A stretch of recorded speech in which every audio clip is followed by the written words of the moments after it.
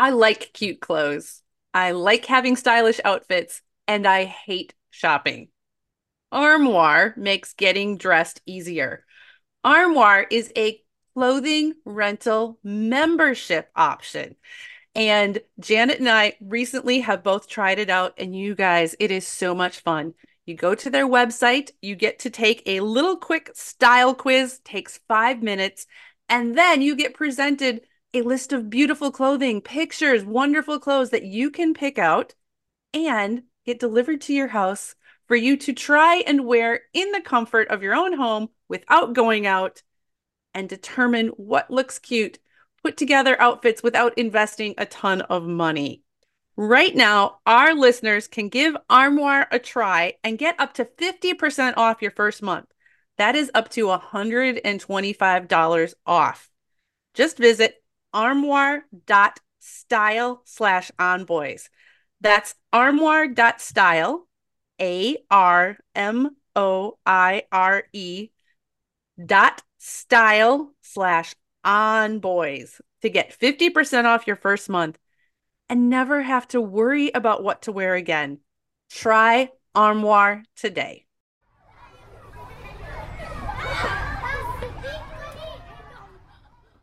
Welcome to On Boys, real talk about parenting, teaching, and reaching tomorrow's men. We're your co-hosts, Jennifer L.W. Fink of buildingboys.net and Janet Allison of boysalive.com.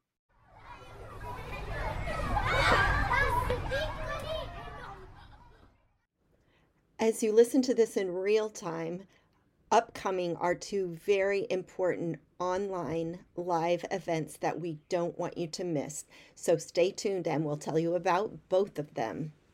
Do you ever wonder what makes him tick? When you see his socks again on the floor, when once again he has forgot his schoolwork, who knows where? What is going on in his brain? Yeah, what makes him tick? All the time, all the heartache that you spend trying to figure him out. Jen and I have been spending over 40 years combined. Can you believe it? Yeah. Trying to figure out what makes him tick and helping you understand what makes him tick. And the good news is he has a roadmap. There's a code that you can use if you only know what it is. And it is so much easier when you understand what's going on with him and how to communicate with him. It all gets easier. And the good news is Jen and I are going to tell you in an upcoming webinar called Surprise, What Makes Him Tick? There you go. Coming up on February 3rd at noon Pacific, 3 Eastern. Join us on Zoom for a live interactive session where we will give you the practical strategies that you can apply immediately and we'll answer your questions. We can troubleshoot your real life situations in real time. No more listening to us and thinking, yeah, but how does that apply to fill in your unique boy situation? We'll talk it through with you. Awesome. Together. We love these sessions. Go to onboyspodcast.com/event. on-boys-podcast.com/event. And we'll see you there on February 3rd. And here's an important message about a Brave New World Telesummit that's coming up, hosted by our friend and colleague, Casey O'Rourke of Joyful Courage. Thank you, Janet and Jen, for letting me jump into the On Boys podcast space and share a bit about myself and an exciting new offer that I have for parents. My name is Casey. I have been a parent coach, a positive discipline trainer for the last 13 years, and the host of Joyful Courage, which is a conscious parenting and humaning podcast for the last 6 years. Plus, I am an imperfect mom to 2 teens, a boy and a girl, totally in the trenches of parenthood. The reason I'm showing up here today is to invite you to check out my latest mini summit, Parenting for a Brave New World. created for parents who are looking to be the designers and influencers of their lives. 2020 was craziness. 2021 has yet to be determined. I am honored to share 5 brilliant expert interviews focused on everything from remote learning to social justice parenting to expanding your financial literacy, soul care, and adolescent health. The content is so good. The summit goes live February 1st. To find out more and sign up, go to www.joyfulcourage.com/BNW. Use the coupon code BOYS25 for 25% off the cost. And now on to this episode of On Boys. We haven't covered this topic yet in our over 2.5 years of the On Boys podcast. And yet it is something that plays out every single day for all of us in every relationship. In fact, just yesterday, I had a breakthrough session call with a mom who was quite concerned about her son. And as we talked, it became very apparent that part of what was going on is the simple fact that he has a completely different style of operating and processing the world than she does. And Jen and I talk a lot about understanding your son from a boy-friendly perspective. But what if you had the tools and knowledge to understand him in an even deeper way by tapping into his personality? It's like having the roadmap, not only to your son, but to your entire family, how each of you operates, and then how you all operate in relationship to each other. This is brilliant. Our guest today, Sandra Etherington, is the host of the Family Personalities podcast, which is a fun show that uses personality types to help change the way you see yourself and your family. Hi, Sandra. Janet, can I have you write all my intros and everything? That was incredible. I'm happy to just pop this one over to you. I love it. That's a perfect explanation of what personality type can bring to your parenting. This will be so fun to dive into today. Now, you use the Myers-Briggs personality model specifically, and I mean, there are other models out there that our listeners have likely heard of, and we might touch on those today. But can you start by just telling us what is Myers-Briggs?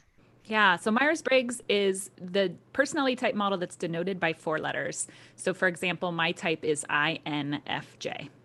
And each of those letters stands for a different preference pair. So for example, the first letter I is either introversion or extroversion. So if you prefer introversion, you're an I. If you prefer extroversion, you're an E. And then the second pair is intuition or sensing. The third pair is thinking or feeling. And the last pair is judging or perceiving. And the idea is that these tendencies measure how we prefer to take in information from the world and how we prefer to make decisions. And it's the best way to think of Myers-Briggs, not in either or, because we're much more dynamic than that as humans. So I'm not like, yes, I prefer introversion, but I'm not introverted all the time. I mean, here I am with you guys, extroverting myself over a podcast.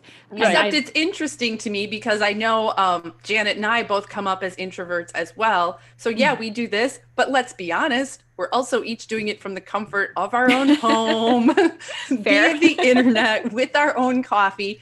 And as an introvert, for me, this style of interacting is easier than going to a big party with a bunch of people I don't know. Totally agree. And Jen, I have to remind you of our podcast conference back in the day. She was going to do this. And knew she was going to do this, Sandra. I just, because this is the contrast and this is the dynamicness of being human. You have certain situations, for instance, a late night party at a podcast conference where there was good music and dancing. And Jen is all over that, little Miss Introvert, right? She's out there dancing. And I'm going, oh man, there are so many people. I have been with people all day. I'm getting on the bus and going home. Have fun. Goodbye. And yet I know in my life, I would not consider myself an introvert.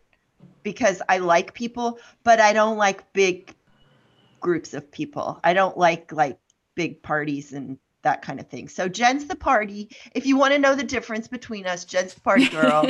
I'm the one that I'll just go back to the hotel room. I feel the need to underscore why that is a thing.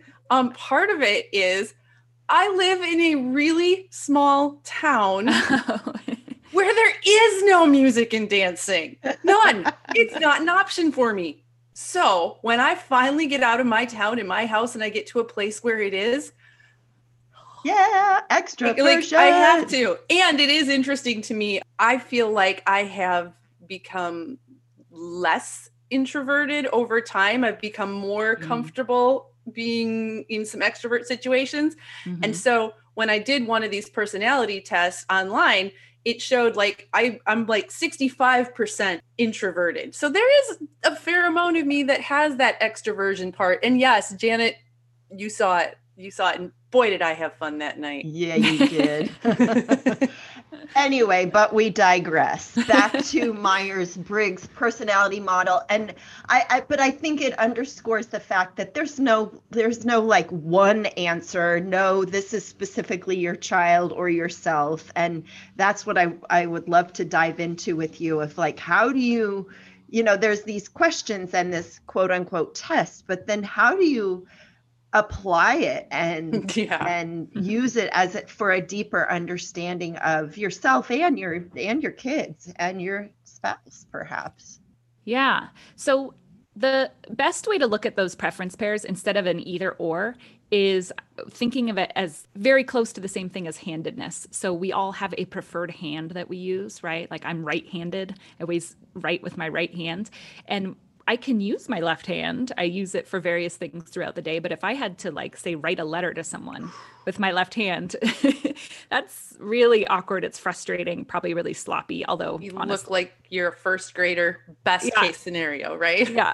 I was going to say, although my handwriting's pretty bad with my right hand too, but But in any case, it's more exhausting. It's frustrating. I can work on it though. Like say I broke my right hand and I had to write with my left hand and do stuff with my left hand, I'd probably get better at it. But when I gained the use back of my right hand, I'd probably go straight back to it because it's just more comfortable. Yeah. Yeah. And that's a really good way to look at all the Myers-Briggs preference pairs, is that there's one that's more comfortable, more natural, that we tend to lean toward. And so that's what we're looking for when you're trying to figure out your type, or when you're trying to figure out your child's type, is where is their most comfortable place of being, and can I meet them there? Yes. Because they're going to be able to develop much more healthy if you can meet them at their most comfortable place. And the research shows that we develop better as humans if we spend a lot of time in our most comfortable place, not too much time. We don't want to spend all our time there. But if we can develop those most comfortable parts of ourselves first, then we can have space to develop the other side. And I think a lot of times what we do with our kids is we see something in them that's lopsided and we want them to work really hard on the other side, and we kind of force that on them. And it's not making space for that way that they operate more naturally. And if we can make space for that first, then they can develop the other side. So that's the essence of how I use Myers-Briggs in families, is identifying those strong functions and helping us reach those first. That's such a great reminder, Sandra, of just, we are as parents, we're always looking for, where's the deficit? What do they need more of? Let's, make sure they have that thing. But if we can meet them in that place where they do feel confident and strong and comfortable, then they're more resourced and they can then stretch. We're trying, we kind of go backwards. We're trying to get them to stretch before we've met them where they're comfortable. Yes, that's a perfect explanation of it. If you think of the introversion extroversion example, if you're an introvert, when you have had time to go inside and rest, then you're much better at coming out and extroverting because you're well-resourced, was a really great way to put it. That's something with kids in particular. I think there's starting to be a shift, but here in American culture, for sure, in a lot of other countries, there has been a very strong societal preference for extroversion. And shy kids, and I was one of them, shy kids get a bad rap, and parents spend so much time worrying and trying to get this kid to come out of his shell. And what you're saying is implying that it's okay. Let him be. Don't let him shut himself off from the world. Of course, that's not what we want. Right. And what's interesting is that it is definitely, extroversion is definitely pushed more, and especially in US culture, maybe not so much in some other cultures, but in US culture, extroversion is rewarded. And we actually slightly, if you look at the statistics, slightly have a bent towards introversion. There's slightly more introverts in the world than extroverts. And I was actually looking through, in preparing for this podcast, I wanted to look at the breakdown of percentages for men or boys. And there's actually more of a preference towards introversion in men than when you look at the statistics for women. So it's 57.8% of the global sample of men is prefer introversion, and 42.2% for extroversion. And then so many of us women, as both moms and partners, come along and say, tell me what you're feeling. Yeah. Talk to me. Engage with me. Be with me. Yeah. And where I know as an introvert, part of being an introvert means that I need time alone to process and even figure out what I'm thinking before I can talk to you.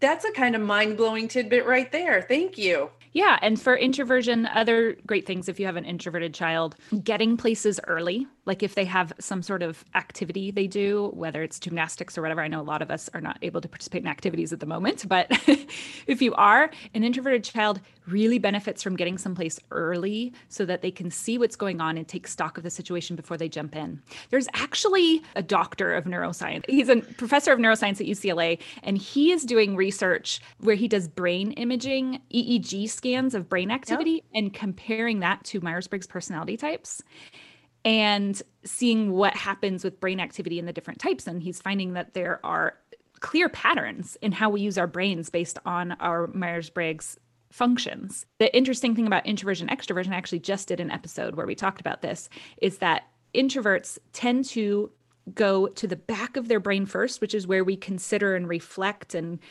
compare things to our experiences, and analyze, and before we come to the front of our brain, which is the part that decides and acts. Whereas extroverts, when inputs come in, it goes directly to that front part of their brain. And so you can see why children and adults who prefer introversion just need more time to engage. So you get to an activity early, you give them wait time when you ask them a question so they have time to think about it before they can respond, all that sort of stuff. Well, and this is what we talk about as a typically male, broad tendency, broad generalization, but the tendency for our boys, if we do give them that heads up of, hey, I want to talk to you about X after dinner. So that gives them that opportunity to ponder and think about it rather than springing a question on them and expecting an answer right away, which someone who is more extroverted might be able to quickly come up with that because it's a different part of their brain. So, this is so fascinating. Yeah. So how do we figure out what our boys are? Introversion and extroversion, that might be for many sort of the easier one to see, not necessarily apparent, but how do we figure out what our kids are? There's no easy way. It's a lot of observing and trying to understand the model and what it means, but there are behaviors that you can observe in your child that can help give you clues. And I do actually have a download on my website, familypersonalities.com/downloads. We'll put it in the show notes, guys. Yeah. It is just a free guide that will help you determine whether your child prefers introversion or extroversion. I haven't created downloads for all the different preference pairs yet because COVID, but that is someplace you can start. You can take online quizzes, and that's a really fun place to start, but I would really heavily advise against relying on your results from an online quiz. It's just too black and white. And we are too nuanced as humans, and the model is a lot more nuanced than people realize to be able to get to an accurate result. And in fact, I use like the main Myers-Briggs company MBTI assessment with my work that I do. And I use it as only a very small piece of the input because in my experience, it's only right about 50% of the time. Interesting. When it's wrong, it usually at least gets 2 or 3 letters correct, but not all 4. My 17-year-old son started counseling this summer. And at one of the first sessions, they suggested that he go to 16personalities.com, which is a free one and sort of based on Myers-Briggs, and figure out for himself to learn more about him. And when he got his results, he shared them with me. And extrovert was one of his things. And my first reaction was, this doesn't sound like my Adam. That was my first reaction. My second thought was, the reason why he is in counseling is because of anxiety. Mm-hmm. And I was wondering if he hasn't necessarily felt safe or comfortable being that person in the world, if that anxiety has been inhibiting him. Is that a thing? Sure. That's why typing can be so difficult, especially once we get into either teenagehood and adulthood, when we have started to conform to the way we think we need to be, either because of messages we got from our parents, because of the messages we get at school, because of the messages we get once we get into the workplace. I for sure would not have chosen INFJ for myself earlier in my life. I would have chosen like ESTJ or something. I'm someone who very much is a people pleaser and melds to the way the world wants me to be. And we really, like, ESTJ is like the epitome of what is encouraged in America, is that personality type. And I would have totally related with that. I would have been like, that's so me, but it's really not. So part of the typing process is removing those layers and trying to figure out what are things that I've put on or made myself passably good at in order to fit in with the world or with the expectations. And what is my more natural way of being? And finding that is at the essence of personality type. This episode is sponsored by ByHeart. Babies need to eat. And whether you breastfeed or bottle feed, use formula, combine all of the above, you need options. We wanted to let you know about ByHeart baby formula. ByHeart has a patented protein blend that gets the closest to breast milk. It includes 2 of the most abundant proteins in breast milk. And ByHeart actually ran a clinical trial comparing their formula to a leading infant formula and proved that babies on ByHeart have softer poops, less spit up, and easier digestion. ByHeart is also the only US-made infant formula to use organic, grass-fed whole milk. So if you need baby formula for your baby, consider ByHeart. New customers can get 10% off your first order by using code ONBOYS at byheart.com. That's BYHEART.com/podcast, and it is 10% off your first order. byheart.com/podcast. This is a limited time offer, and additional terms and conditions may apply. One of the most challenging things about being a woman at midlife is realizing how little people understand about perimenopause and menopause, Janet. I just had a conversation with my sister about that this weekend. She is 10 years younger than me, so I'm 51, she's 41, and she went to ask her healthcare provider, hey, can you provide me some information? And she got information, but she was frustrated by how incomplete it seems, how little we know, and how for way too many people the answer seems to be, yep, that's the way it is, deal with it. Deal with it. And not only are our mamas out there having to deal with perimenopause likely at this age, but many of our moms are dealing with their sons entering or in puberty, which is kind of nature's irony, which is, oof. Cruel joke, Janet. Cruel joke. Cruel joke. Thankfully, increasingly, there are those who are recognizing that women need and deserve competent care and treatment for perimenopause and menopausal symptoms. And we know that can still be harder to access than it should be, which is why we have partnered with Winona. Winona helps women who are dealing with menopause or perimenopause. Winona is a collection of OBGYN health professionals who believe that your symptoms are important, real, and deserve to be taken seriously.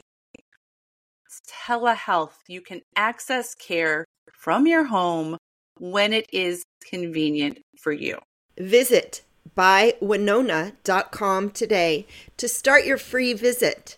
With free U.S. shipping and the ability to pause or cancel at any time, your path to wellness has zero obligations. Use the code ONBOYS at bywinona.com for 25% off your first order. That's bywinona.com/onboys. Winona, menopause care made easy. And so that's why I really encourage people, unless you have hours and hours of time to delve into yourself and into the model and understanding it, I really encourage people to work with a professional who's certified in it. And I am one such professional, but there are.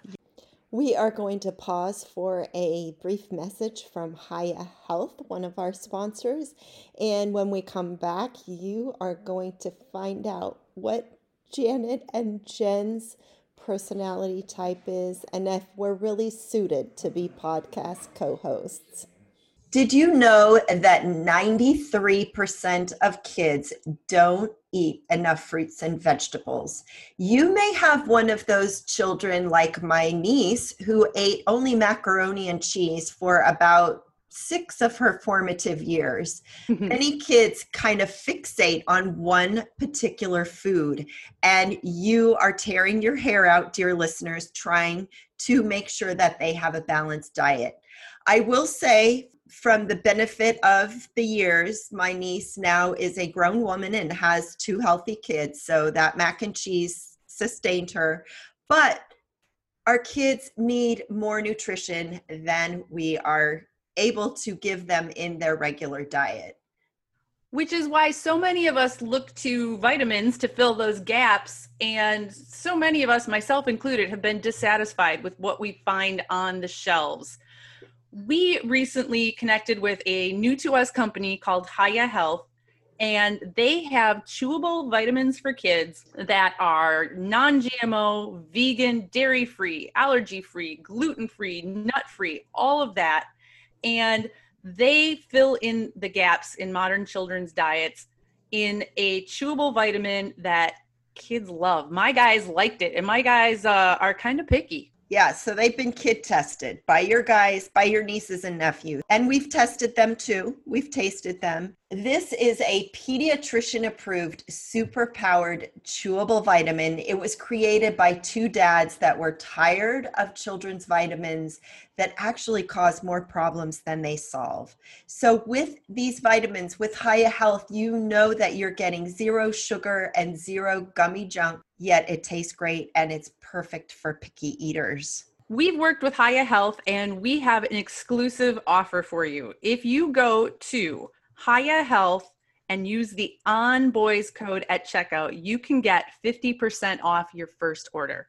Go to Hiya Health, HIYAHEALTH.com and enter ONBOYS to get that 50% off. The discount will be applied at the checkout. And now back to our ONBOYS episode. So Jen and I both did our personality. I took the 16 personalities test before we talked, and I'm ISFJ. I mean, that just makes my head spin because I have no idea what any of that means. But it was like the title was Defender, and I thought, oh, well, that's weird. But as I read, there are things that are, oh yeah, that is me. Oh yeah, that's not me. You're a total defender. Come on. I mean, boy advocate. What do you think you're doing out here in the world, Janet? I guess so. And okay. Yes, I'll own that. But there was that moment of like, that's not me. Mm-hmm. And then going deeper, it's like, oh yeah, okay, I do. Yeah, all right. I take it on capital letters Defender. But I wonder, I would really love to hear how you use this. Because there is that place like, do you change over time and your kids are growing and developing, like, can you reliably use this with a 7-year-old or a 10-year-old? And how do you use this with sort of an unformed human being yet, or maybe it's more pure in that younger age because of the layers, as you're talking, that we develop. And as you talk about those layers, I think about all the layers we put on our boys as a society, as, oh yeah, you need to be rough and tumble, you need to be all these things. Mm-hmm. And I'm not sure there's a clear question in there, but if you can answer one, that'd be great. Yeah, it can be murky waters, typing kids. There is that definitely aspect. You're onto something there where, especially when they're really little, like toddlers, they are pure versions of themselves because they haven't picked up a different way to be yet. But on the other hand, they also have not done the work of understanding themselves. And so they can't communicate to you why they're doing what they're doing, which is a key aspect to being able to pick your type.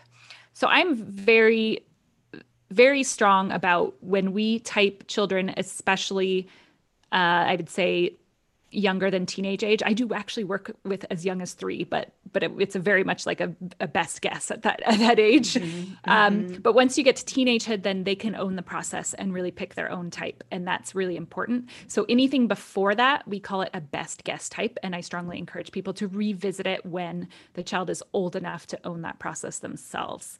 Mm-hmm. Because if you can't know the motivations behind it, it's harder. And I just feel like it's ethically not right to assign types to people. So we take a best guess. What are the preferences we're seeing based on behaviors and whatnot? And how can we form our parenting around that? But staying open to the fact that we might have gotten a letter wrong. Mm-hmm. And that's really important to me when they're younger.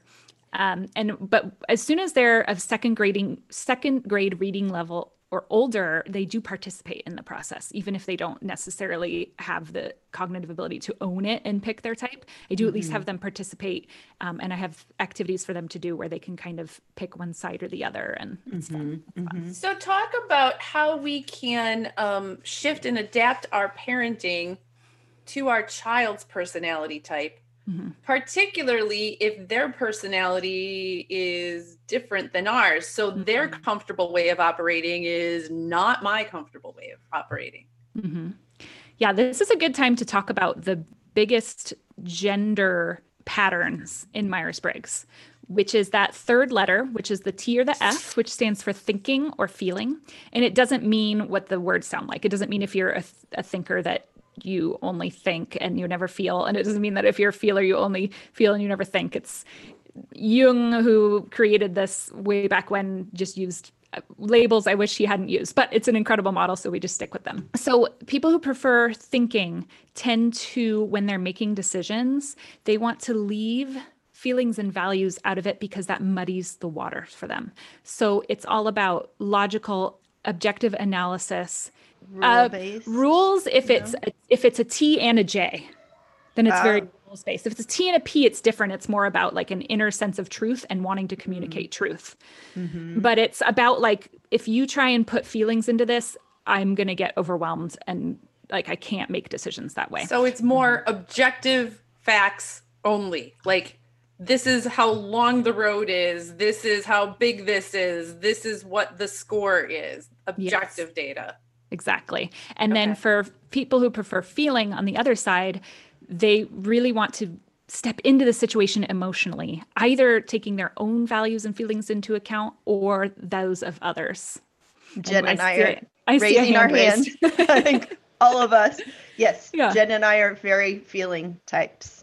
Yeah. And so this tends to fall not 100% along gender lines, but you definitely see more thinkers that are male and more feelers that are female. For males, it's 67.5% are thinkers, 32.5% are feelers. And so this is a really great one to look at with boys, because as mothers, we tend, not always, but a lot of us are more on the feeling side. And then our boys, a lot of them are on the thinking side. And listen, the other way around is really important to recognize too, because boys who are feelers, that is not taken care of for them. So we could go in, that's a whole nother topic we could go into.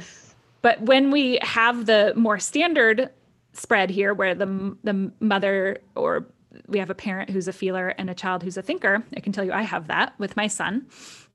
And I'm a very strong feeler and he's a very strong thinker. We can perceive the things that they do in certain ways. So for example, my son, I love to use this example. This was like maybe a year ago. My son and my daughter were coloring together. And my daughter, who's a little younger than him, asked, "Oh, do you like my drawing, Riker?" And he said, "Oh, I don't like it because, I don't like those colors," or something. And she got really upset and she started crying. And the first reaction as a feeler can be like, "That's mean." Right? Is the first reaction is, why would he say that? That hurt her feelings. Yeah. That's mean. But understanding that the feelings didn't even come into account to him. It's not that he wanted to be mean to her, but that wasn't even an input in his decision making of what to say. For him, it was, she asked me, "Is this drawing look good?" And to me, it doesn't look good. So I'm answering honestly. So And to him, it's a fact. I'm just saying, no, I don't think Right. I don't think it looks good. Yeah. And so depending on the child, there's different ways to handle this. But with a TJ, like we just talked about, who are rules oriented, if I can logically walk him through why a rule is necessary, he will follow it. He has to be logically walked through why first.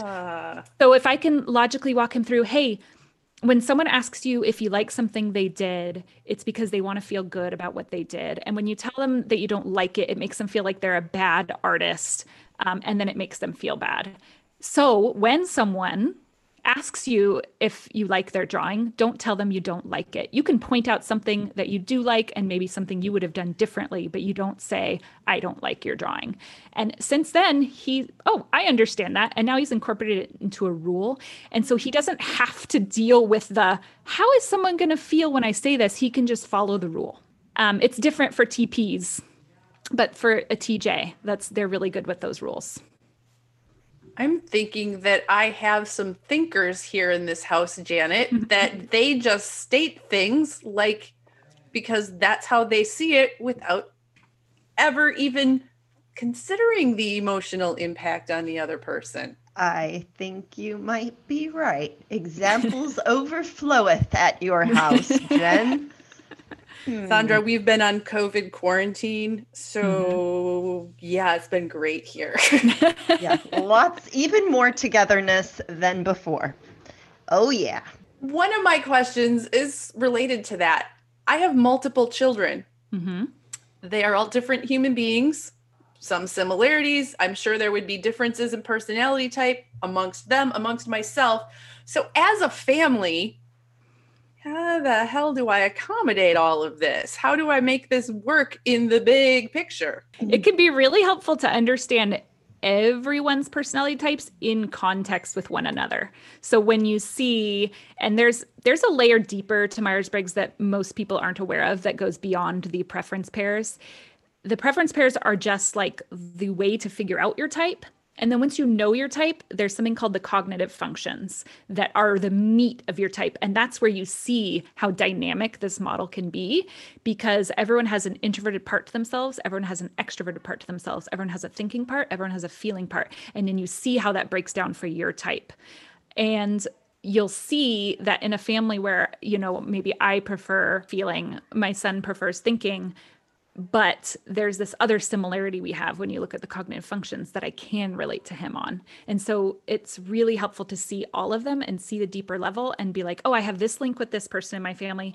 These two people have this link. And it can really help you relate to a part of them that maybe you didn't see before. That's really interesting because it's a very scientific way of pointing out that even somebody who you just have, this is my intuitive part coming out, where you have this intuitive sense that they are a really different human being than me. Mm-hmm. There are still places where you can connect. Mm-hmm. It's not they are this and I am this and never the two shall meet. There are places of connection in there, and as parents, one of our big jobs is to find ways to connect with our children, as similar or different to us as they may be. Yeah, and it can help us identify to where we're stretching, because as adults, we have worked on usually, if we are developing healthy, we've worked on those opposite sides of ourselves. We've worked on, if we're right-handed, we've worked on our I haven't worked on my left hand, but you know what I'm saying. In the Myers-Briggs context, we've probably worked on that other side and developed it. And so we can stretch for our children a little more than they can stretch for us. But also recognizing when I'm doing this for my child, I'm stretching and that's going to exhaust me. And I need to make sure that I'm rested before I do that and I'm resting afterward. So that's one reason why parenting can be so exhausting. That is one reason. Yes. I mean, obviously there's the very physical part too, especially if you have young kids, but you know, I have teenagers now and I can sleep. I can get away from them if I need to. Like all of those things when they were little, it's not true, but sometimes they just drain me. Having to function outside of your preferred ways of operating is emotionally exhausting. And it's okay and necessary to take the time that you need to prepare for those encounters and to recover from those encounters. Yes. And there are certain types who have to stretch in different ways just by essence of their type and what parenting entails. Like, you know, an intuitive parent like yourself having to deal with all the practical details that come along with parenting, like the dinner plans and the keeping things tidy. That is a mess for us. It is exhausting. You guys can't see me, but my mouth dropped open and I'm like, oh my God, it's like she is reading my mind and she's in my house. The what to make for dinner every night thing is like the biggest struggle I have. And I know that's extremely privileged, but like that and the whole house thing, I suck at it. I suck at it so bad. I am with you. So Sandra, I know that you work with families. You are a coach. I call myself a family type practitioner. I had to make up a title because there was no such thing. There you go. I love first of all people thinking outside the box and bringing your own personal interests and education into the world in a different way that no one else is doing. So, you know, here you are, a family type practitioner. I would be very curious if you could walk us through a family coming to you and what their issues are and how you I want the feel good ending of the story. Can you share a family that you've worked with anonymously, of course, but just kind of walk us through the process? Yeah. So usually a family will reach out and we'll kind of set up a free intro consult, which anyone can go on my website and schedule one at any time. And then I work over Zoom. What we do is first we meet and we go through the typing process for everyone in the family. I type the parents together at the same time if it's a 2-parent household, or sometimes we work if parents are separated or divorced. Sometimes the co-parent will still want to participate. And I do them together. Because it's crazy how many times someone doesn't perceive themselves the way their spouse does. And that could be an aha moment. Like, I guess I am kind of that way. And to see how our spouses see us is really interesting. So we do the adults together first, and then we do the kids. And sometimes the kids are involved if they're old enough, or we just go based on behaviors that we notice in them. So a family might, and I also, at the beginning of that process, what are some of the issues that your family deals with, right? And so a family might come in and maybe there's, I've had families where there's a lot of perceived drama. So a kid who's very emotional has a lot of like breakdowns, a lot of like running and hiding under the bed, a lot of shutting out. And that's really challenging for the family, right? And then we go through the typing process, we get everyone's types. And then in the final couple of sessions, I give you kind of a roadmap for your family. So I say, here are all your types. I hope you understand all the types. Here's how they're similar. Here's how they're different. And then we look at the specific issues your family has and what are some tips we can do to address those issues. So for like, in the example of the couple of families I've worked with where big like emotional blowups were an issue, usually there was a type difference in the kids having maybe more of a feeler side to them and the adults having more of a thinker side for them. And it's just, here's some tips on how to care for those emotions and before it gets into a big blow up. And it's a kid that has that feeler preference and has not developed yet, the emotional and impulse control that develops as we get older. And if you as a parent, that's not how you've ever perceived the world, I can see that being really difficult to understand. Yeah. And honestly, even for feeling parents, it can be difficult to have a feeling child because we were not raised by our parents a lot of times for our feeling side to be nurtured. And so we may be in a thinking pattern, even though we're naturally feelers. So things that can help with a child who has a feeling preference is always, when you're correcting them, a lot of eye contact, a lot of touching, so that they understand that the connection that you have is not going to be severed by this conflict. Lots of extra verbal affirmations, like, I will always love you, and we need to work on XYZ. And do the dishes. Yes. I will always love you, and get the dishes done. Yes. Yeah. Providing a safe outlet for their emotions. So like regular dinner times of, tell me something that was hard for you today. Like regular times where they can express their emotions are really helpful. And then a lot of encouragement that they are allowed to have a voice and they are allowed to have an opinion, and they can stick to their own convictions. Those are some general things for when you have a feeler child that can help with the overall emotional state and the amount of blowups and drama. But wow, this is fascinating.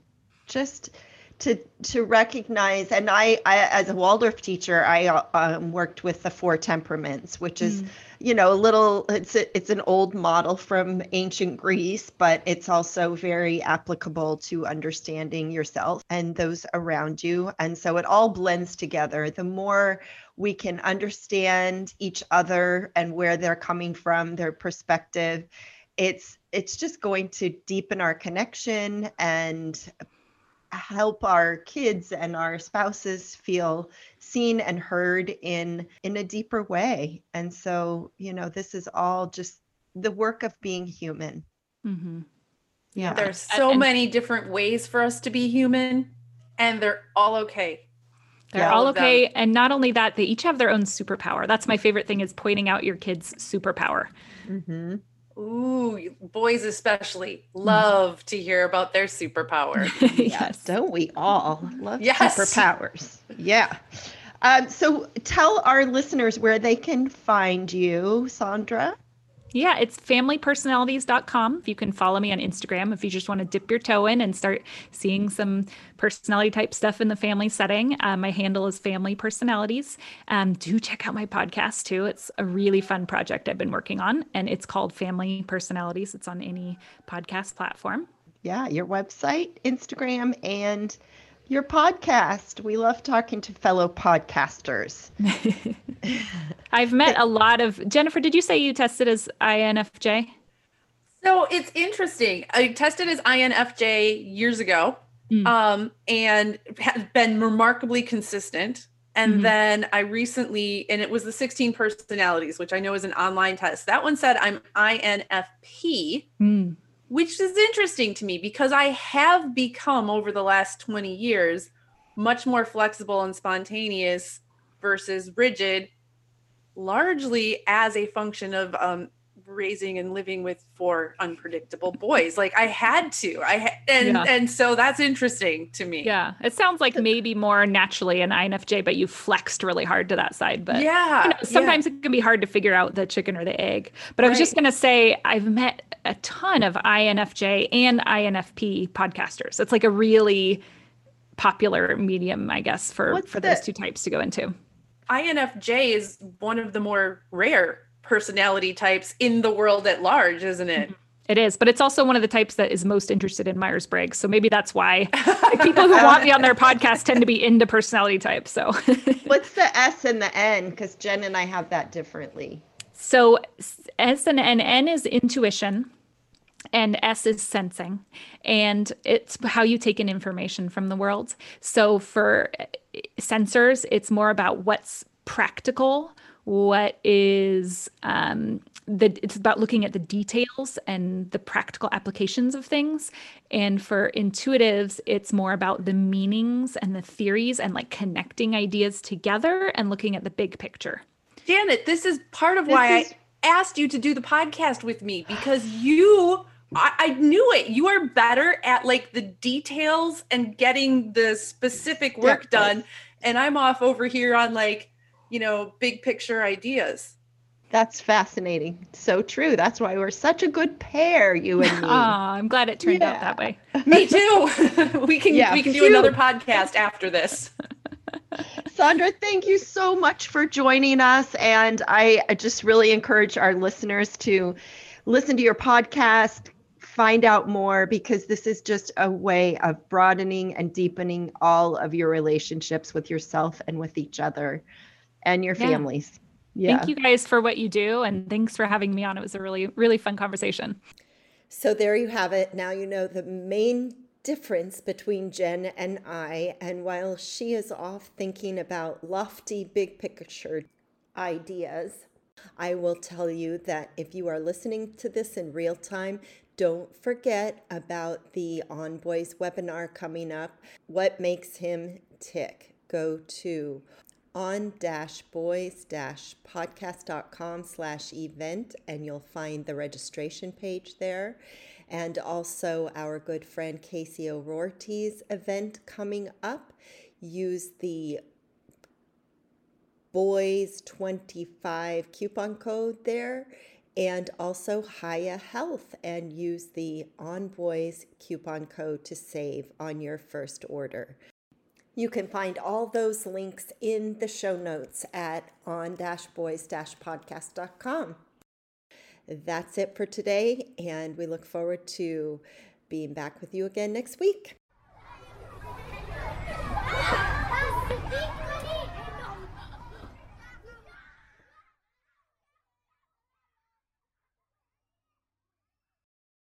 When you need mealtime inspiration, it's worth shopping Kroger, where you'll find over 30,000 mouth-watering choices that excite your inner foodie. And no matter what tasty choice you make, you'll enjoy our everyday low prices, plus extra ways to save, like digital coupons worth over $600 each week. You can also save up to $1 off per gallon at the pump with fuel points. More savings and more inspiring flavors make shopping Kroger worth it every time. Kroger, fresh for everyone. Fuel restrictions apply.